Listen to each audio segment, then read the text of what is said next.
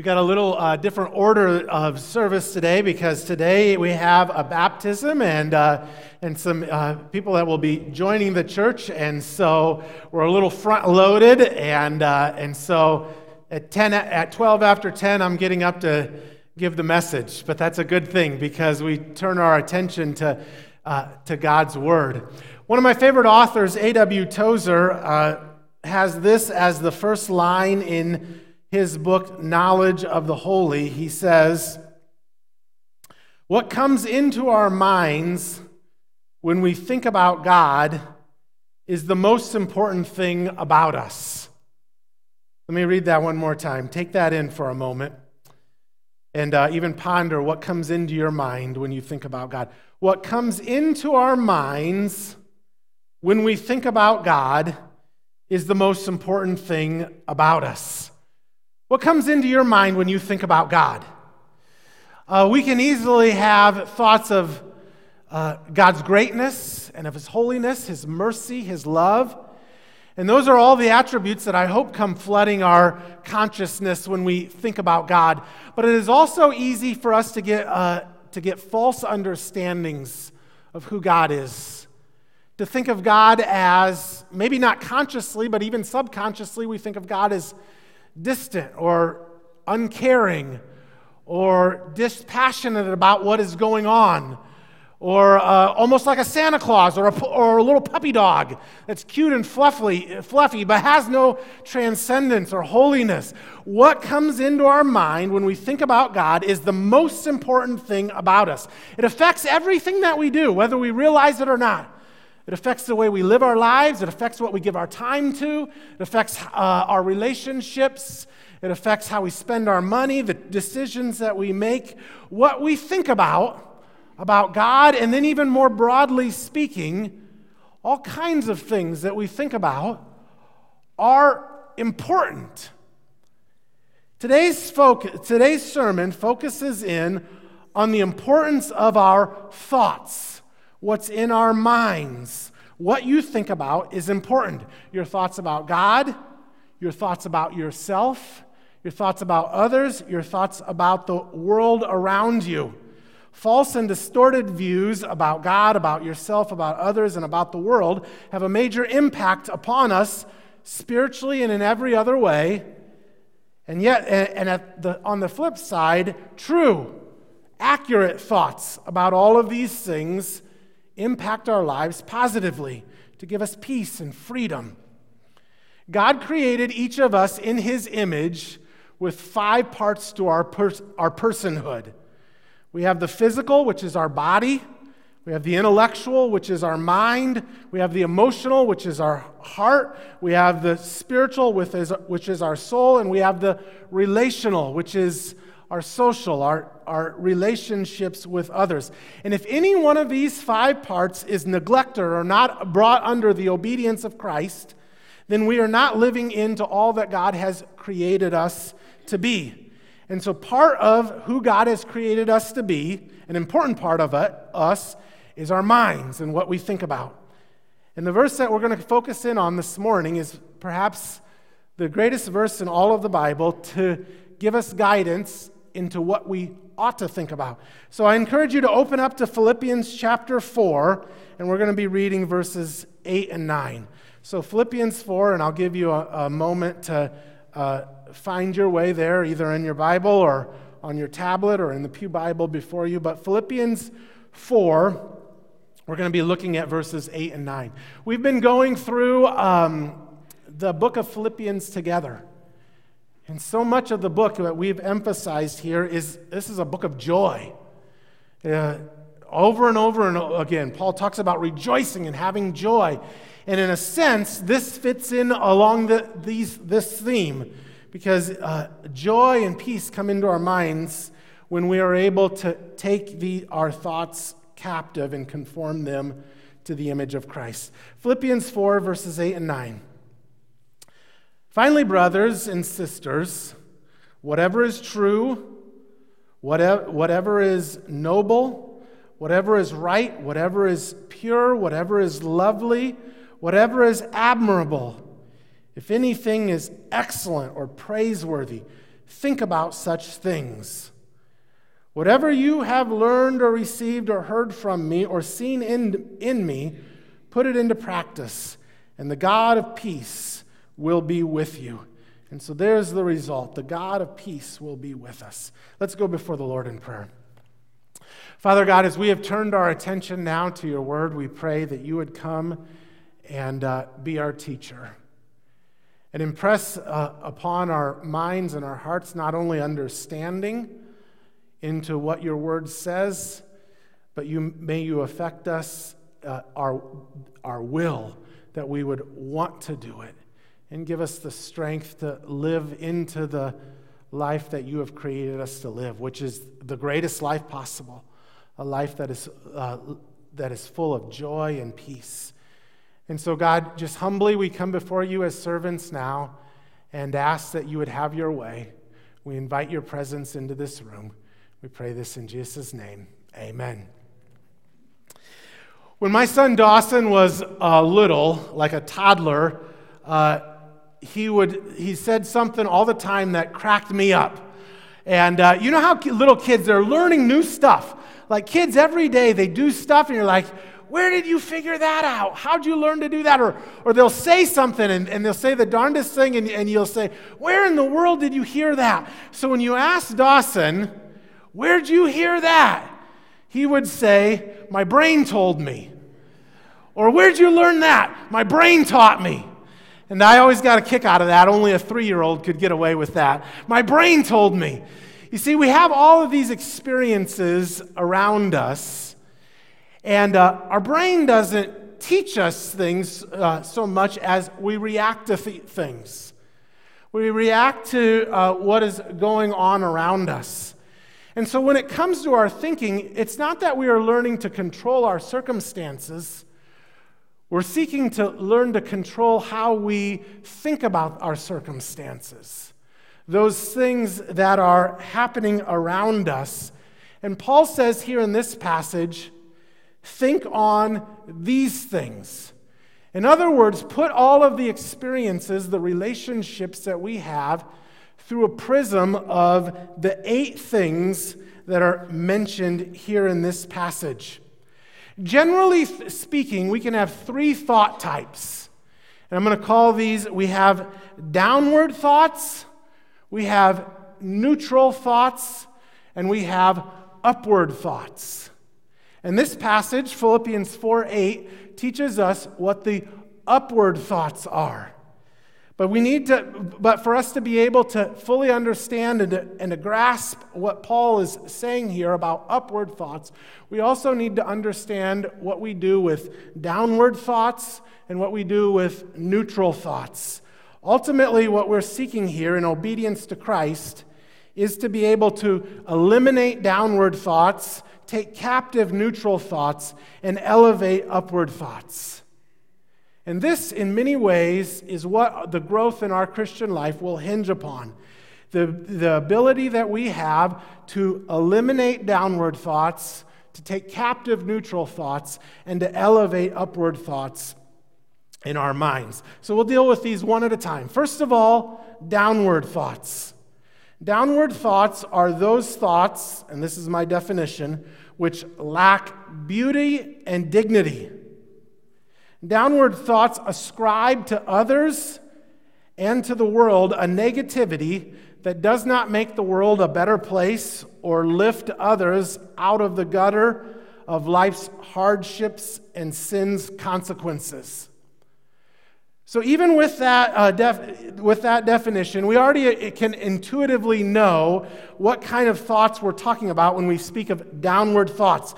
These are the thoughts of negativity that are overly critical of others, thoughts of impurity, thoughts of anger or greed or jealousy, and all of these things that lead to poor relationships, that lead to bad attitudes, that lead to bad work, the way we speak to others, the way we react to situations. See, downward thoughts have in them a sense of a downward spiral, because these thoughts that lack beauty and dignity take our lives further into the gutter. They damage our relationships. They bring depression and anxiety. They fill us with emotions that we would not want to have, emotions of anger and frustration and despondency and so forth. As computer programmers say, garbage in, garbage out. And when we let our minds dwell on the things of downward thoughts, we can expect negative things to come out of our mind, out of our lives. Downward thoughts and the downward spiral that accompanies them are described in Romans chapter 1, when it says that their thinking became futile and their foolish hearts were darkened. And we don't have time to go into this. I encourage you this week to read Romans 1, especially verses 18 and 32. It talks about the downward spiral, that as they fix their minds on things that are not of God, it says that they exchanged the glory of immortal God for the images of created things. And as they did that, they continued to spiral down until they found themselves stuck in all kinds of sin that their lives got tangled up with. You see, downward thoughts are the origin of so much of what we struggle with in our own lives, especially areas of sin, because downward thoughts lead to bad attitudes, which lead to sinful actions and words, and ultimately to a lowly state of being where we become an angry person or a vengeful person or an unforgiving person and those type of things. So the first thing we must do, and we'll come back to this in the application today, is we must eliminate downward thoughts. So we have downward thoughts, and now I want to talk about having thoughts that we might call neutral thoughts. Neutral thoughts are idle thoughts with no clear moral value. When you stand in line at Baskin-Robbins and debate bubblegum ice cream versus chocolate swirl, these are neutral thoughts, right? There's no right or wrong. There's no moral value unless you really love chocolate or something. Like you debate, chocolate swirl's got the chocolate chips, but bubble gum's like 2 for 1. I get to chew it afterwards. And you have this debate, but there's really no right or wrong. There's no moral value here. And yet, even though these things are morally neutral, it does not mean that they're unimportant to our lives spiritually. 2 Corinthians 10:5 says, "Take every thought captive to make it obedient to Christ." Now, the internet, I looked this up this week, the internet says you have, and the internet's never wrong, right? The internet says you have 6,000 thoughts a day. And my guess is, of those 6,000 thoughts, most of them are neutral thoughts. They're the type of things you're thinking about when you're doing your work or when you're zoning out watching TV or when you're driving in your car and when you're standing in line at Baskin-Robbins. But if we are to take every thought captive, it means that we are able to take those things and redeem them somehow or another in obedience to Christ, to bring them under the umbrella of Christ's reign and rule in our lives. Brother Lawrence, in his wonderful book called Practicing the Presence of God, said we should seek to establish ourselves in a sense of God's presence by continually conversing with God. It is a shameful thing to quit his conversation to think of trifles and fooleries. And that's how we would categorize most neutral thoughts, trifles and fooleries. But if we were to see them as an opportunity, all of these moments day by day, throughout the day, that we would categorize as neutral thoughts, we would see them as opportunities to spend time with the Lord, then it transforms them to be of value. In fact, it transforms ourselves, it transforms our own being to become more like Christ, because even bubblegum or chocolate swirl can be used as an opportunity to spend time with God and to glorify Him for the little joys that He brings into our lives. And surely this is the idea behind 1 Thessalonians 5:17, which says, pray continually, right? Pray continually. What does that mean? It doesn't mean that we're babbling all day, just constant talking to the Lord. It means that we are in God's presence, that we have an awareness of Him with us. It means that we are practicing fellowship with the Holy Spirit. You see, neutral opportunities may not have a moral right or wrong, a moral value, but they do give us opportunity to grow in our relationship with God if they are opportunities to spend time with God. In fact, I have determined this in my own life that as I evaluate my life or as I talk with others, the greatest indicator, in my opinion, that we can have for judging a person's spiritual maturity is their awareness of God with them moment by moment, day by day. Are they living in fellowship with God throughout the day? Or are they unaware of His presence with them, unaware of the fellowship that they can have with Him? See, this is the power of neutral thoughts. There's downward thoughts, there's neutral thoughts, and now we're finally to Philippians 4:8. There are upward thoughts. Philippians 4:8 says, finally, brothers and sisters, whatever is true, whatever is noble, whatever is right, whatever is pure, whatever is lovely, whatever is admirable, if anything is excellent or praiseworthy, think about such things. See, these are the upward thoughts that we intentionally fix our minds on things of beauty and truth. And if downward thoughts have a downward spiral that take us away from God, upward thoughts have the exact opposite effect in our lives. They lift us up personally. They lift us up to God. They lift up the relationships around us. And so Paul challenges us, and this is a challenge for each of us, to fix our minds on these type of things. Whatever is true. When we think about those things that are true, it is obviously the opposite of those things that are false, right? And it is so easy for us to get things stuck into our minds which are false. Things even that go back to when we were children. As individuals, we get stuck in our minds that we are not lovely, or not worthy, or that we are impure or wrong in one way or another. And to fix our minds on things that are true, it means that we now take the truth of God as revealed in His Word, and we fix those truths into our own lives. And it means that we let God define what is right and wrong in the world around us. And it means that we seek to understand who God is according to the words of the Scriptures revealed to us. We fix our minds on the things that are true, and we put aside the thoughts that are false. And that is a daily challenge. It takes intentionality to identify the things that are false within our own hearts and minds, and then to replace them with God's truth.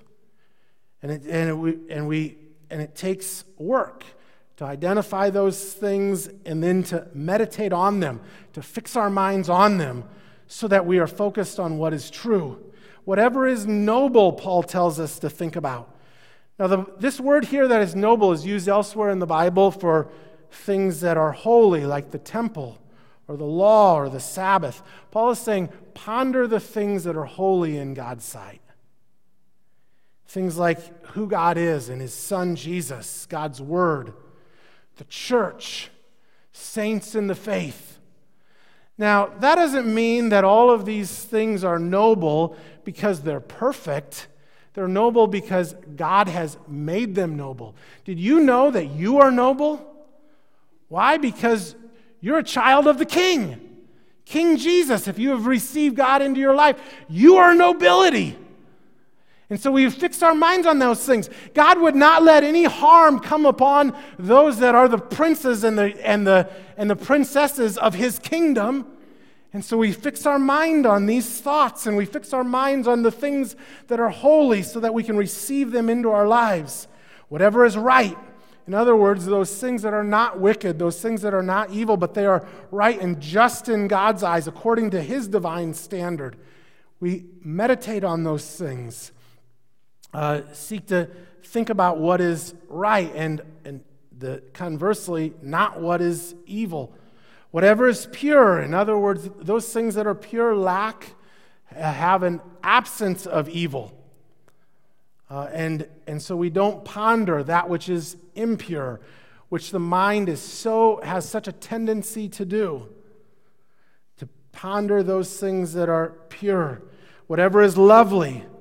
I love to take walks in nature just for the sake of noticing the beauty of creation. God has created it to notice, to ponder what is lovely. The fruit of the Spirit is lovely: love, joy, peace, patience, kindness, goodness, faithfulness, gentleness, and self-control. We can even ponder the love of a loved one, to take time just to think on that and let that lift up our spirits. And including in this idea of thinking on the lovely is thinking on things that inspire love in us. So some things that inspire love in us are not necessarily lovely by their appearance, especially those that are destitute or needy. But we ponder them through God's perspective, seeing them in the image of God, and all of a sudden our hearts are moved towards loving them. And that is part of what it means to think on the things that are lovely. Whatever is admirable, those things that you would like to compliment, those things that you find admirable, fix your mind on those things. How much of our thought life is focused on those things that we would love to criticize, that appear negative to us, that we just we get so fixated on criticisms that we would like to make. We even have internal conversations of what we would like to say to that person if they say this, or criticisms that are said to us. Well, what if we did the opposite and we actually intentionally decided to fix our minds on the things that we would like to say that are complimentary? We think about those things that are admirable, that we would love to be able to express, and we ponder those things over and over again. Whatever is true, whatever is noble, whatever is right, whatever is pure, whatever is lovely, whatever is admirable. And then these last two are like a catch-all. He kind of words it differently. If anything is excellent or praiseworthy. Excellence is a comprehensive category that of all of the things in your life that you consider to be wonderful or bring you joy. God says, ponder those things. Isn't that a wonderful invitation of God? God's saying, I love you so much, I just think about the things that are excellent. He says, think about the things that are praiseworthy. And surely the most praiseworthy being we can fix our minds upon is God Himself, who is, as we sang this morning, He is worthy of praise. And so even as we gather as a family of God to worship, this is an application of this verse, to think on the things that are praiseworthy. Now, each of these we have 8 things here, right? And if anyone could raise their hand and say all 8, I would be very impressed. In fact, I tried to memorize this verse in order, and it was very difficult. I'd always forget 1 or 2. And so I began to play with it, and this was many years ago, and it served me well through the years. I developed an acronym without having to twist any words. They're all right there. The acronym is PLANTER. But the key is you got to spell it with 2 P's at the beginning. So it's PPLANTER. Praiseworthy, pure, lovely, admirable, noble, true, excellent, and right. So now you got all 8 in your mind. Planter, right? But the thing is, it's planter. You got to get the 2 P's at the beginning. You got planter, and you got all 8 things that God commends you to fix your mind upon, to have upward thoughts. And it's a wonderful thing because not only is it an acronym, it's an analogy as well. Because when we plant good thoughts in our minds, upward thoughts, then we reap the benefits of that. As God's word says, a man reaps what he sows. Whoever sows to please the flesh, in other words, we sow downward thoughts, from the flesh will reap destruction. But whoever sows upward thoughts to please the Spirit, from the Spirit will reap eternal life. And that's Galatians 6, 7, and 8. And so we want to plant good thoughts, upward thoughts. We want to plant these thoughts that are praiseworthy, pure, lovely, admirable, noble, true, excellent, and right. And I'll keep going over them until they're ingrained in our minds, because this is a wonderful thing to have ingrained in our minds. So often we will be faced with getting all of these thoughts in our minds that we don't want there. And what do? We come back to the acronym, and we go through them one at a time until we are able to find something of value, something that is admirable, something that is lovely in the situation, in the person, in ourselves, in our relationship with God that we can fixate on. Because we have such a tendency to perseverate on those things that would lead us away from God and take us down in the gutter. What if we did the opposite? We eliminated the downward thoughts and we replaced them with planter thoughts. These things that God is challenging us to do. Now that is not easy to do, but I want you to think about it this way. This is my baseball glove. And I had to get this glove several years ago because Dawson started playing baseball and I didn't have a glove. So he and I went to Dick's and he bought his glove and I had to buy a glove for myself. Now when I first bought this glove, it was stiff and hard, like any baseball glove is, right? You buy a new glove and you got to break it in. So you're going to pound it, you beat it until it loosens up. And then at night we'd put a baseball in each of our gloves and we'd wrap it with string to try to get it to take a shape that we wanted it to hold, that we wanted to have. And you even get oil, certain types of oil, and you rub it in there to loosen it up. But the best way to break in a baseball glove is simply by playing catch. Over and over again, you catch it until the glove begins to react the way that you want it to react. And the same thing happens when we seek to conform our minds to the things of God, the thoughts that God would have us to have. At first, it's not easy. The mind is stiff. It's been formed in a certain way. It does not want to think on the planter thoughts. The mind so naturally wants to think on downward thoughts. It so quickly and easily focuses in on things that are negative or critical, and it takes some breaking in. In fact, we have to beat our minds, so to speak, sometimes. We have to force those thoughts out of our minds. And then we have to soften it up with some oil, which is God's Word and prayer. And we spend time trying to cultivate that those thoughts by focusing in on God's truth. But the best way to fix our minds on the things of God is to put it into practice, to keep playing catch, to keep recognizing those things that are leading us in a downward spiral, to identify where's the falsehood in that, where's the unloveliness in that, where's the sin in that, and then to kick that out and replace it with the truth of God, to catch the truth of God, to catch the things in our minds, to fixate on the things that are praiseworthy and pure and lovely and admirable and noble and excellent and right. And we continue to do that until eventually our minds get formed and they become agile, where the things and the relationships that come into our minds, we're able to now react in ways that are different because we become different persons. Our minds have been transformed by the power of God and by spiritual disciplines in which we're able to take the Word of God into our hearts and into our lives. Now, that's not easy. It takes time.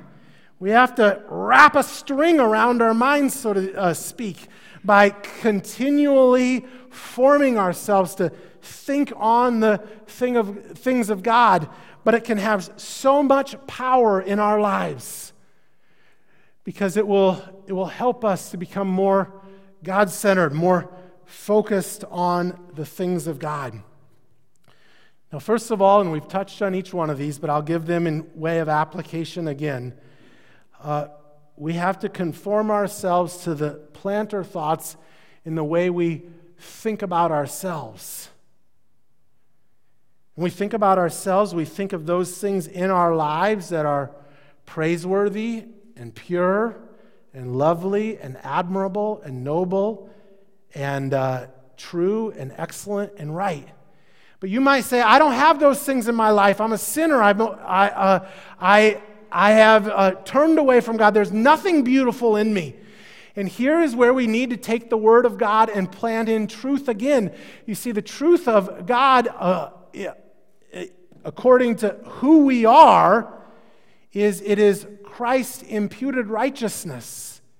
It is Christ's righteousness given to us. And so we can recognize our own beauty not because of what we have done, but because of what God has done for us. So we begin to think of ourselves as nobility and as excellent, not to make ourselves proud, but to rather make ourselves humble and to recognize the gift that God has given us. So we think of ourselves in terms of planter, and then we think of ourselves in terms of planter again in relationship to others. And I find this to be so helpful because I'll admit it's easy for me to think of someone and to become overly critical. And what I need to do is I need to pause and I need to recognize the good in them because God loves them. Jesus died on the cross for them. God created them in His image. There is something admirable and excellent in them. To find that and to fix my mind on that. And then thirdly, to put all of these things, the planter thoughts, in relationship to God, how we think of God. Because ultimately, all 8 of these things find their perfection in who God is. Only God truly is praiseworthy, pure, lovely, admirable, noble, true, and excellent and right. And so as A.W. Tozer said, the most important thought we have is what comes to our mind when we think about God. And that is true. We ought to think of Him often. To close this sermon, I'd like to quote from that same book by Tozer, The Knowledge of the Holy. And he says towards the end of the first chapter, which is where that first quote came from, he says, the heaviest obligation, I'm going to read this slow because it's too long to read twice, so hang with me here, this is good stuff. The heaviest obligation lying upon the Christian today is to purify and elevate his or her concept of God until it is more worthy of God. In all his or her prayers and labors, this should have first place. We do the greatest service to the next generations of Christians by passing on to them, undimmed and undiminished, that noble concept of God, which we receive from our Hebrew and Christian fathers of generations past. This will prove of greater value to them than anything that art or science can devise. And to that I give a hearty amen. May those words take up residence in our minds and in this church, that we may purify and elevate our concept of God. May we serve the next generation well by passing along to them an undimmed and undiminished, noble concept of God. In our prayers, in our efforts, may we exalt God so that He has first place in our lives. So our application today, how will you set your mind on God this week? How will you use planter thoughts about yourself, about others, about your circumstances, and ultimately about God? Will you purify and elevate your thinking so that you are full of thoughts, upward thoughts, that are praiseworthy, pure, lovely, admirable, noble, true, excellent, and right? Let's go before the Lord in prayer. Father God, we just pause and say thank you, because your word is all of these concepts. Like, your word is full of truth and is lovely, is admirable and noble, excellent and praiseworthy. We thank you for the truth that you have given us today. And God, we know that we have such a tendency not to do these things. We get fixated on the negative things. We let ourselves get drugged down into the gutter of sin because our thoughts are not pure and right. And God, we pray that you would help us to eliminate those negative thoughts, those downward thoughts, to take captive every neutral thought, and to elevate the upward thoughts throughout this week. So God, we pray for your help. We thank you that you are a good God and that you love us so much. We pray this in Jesus' name. Amen.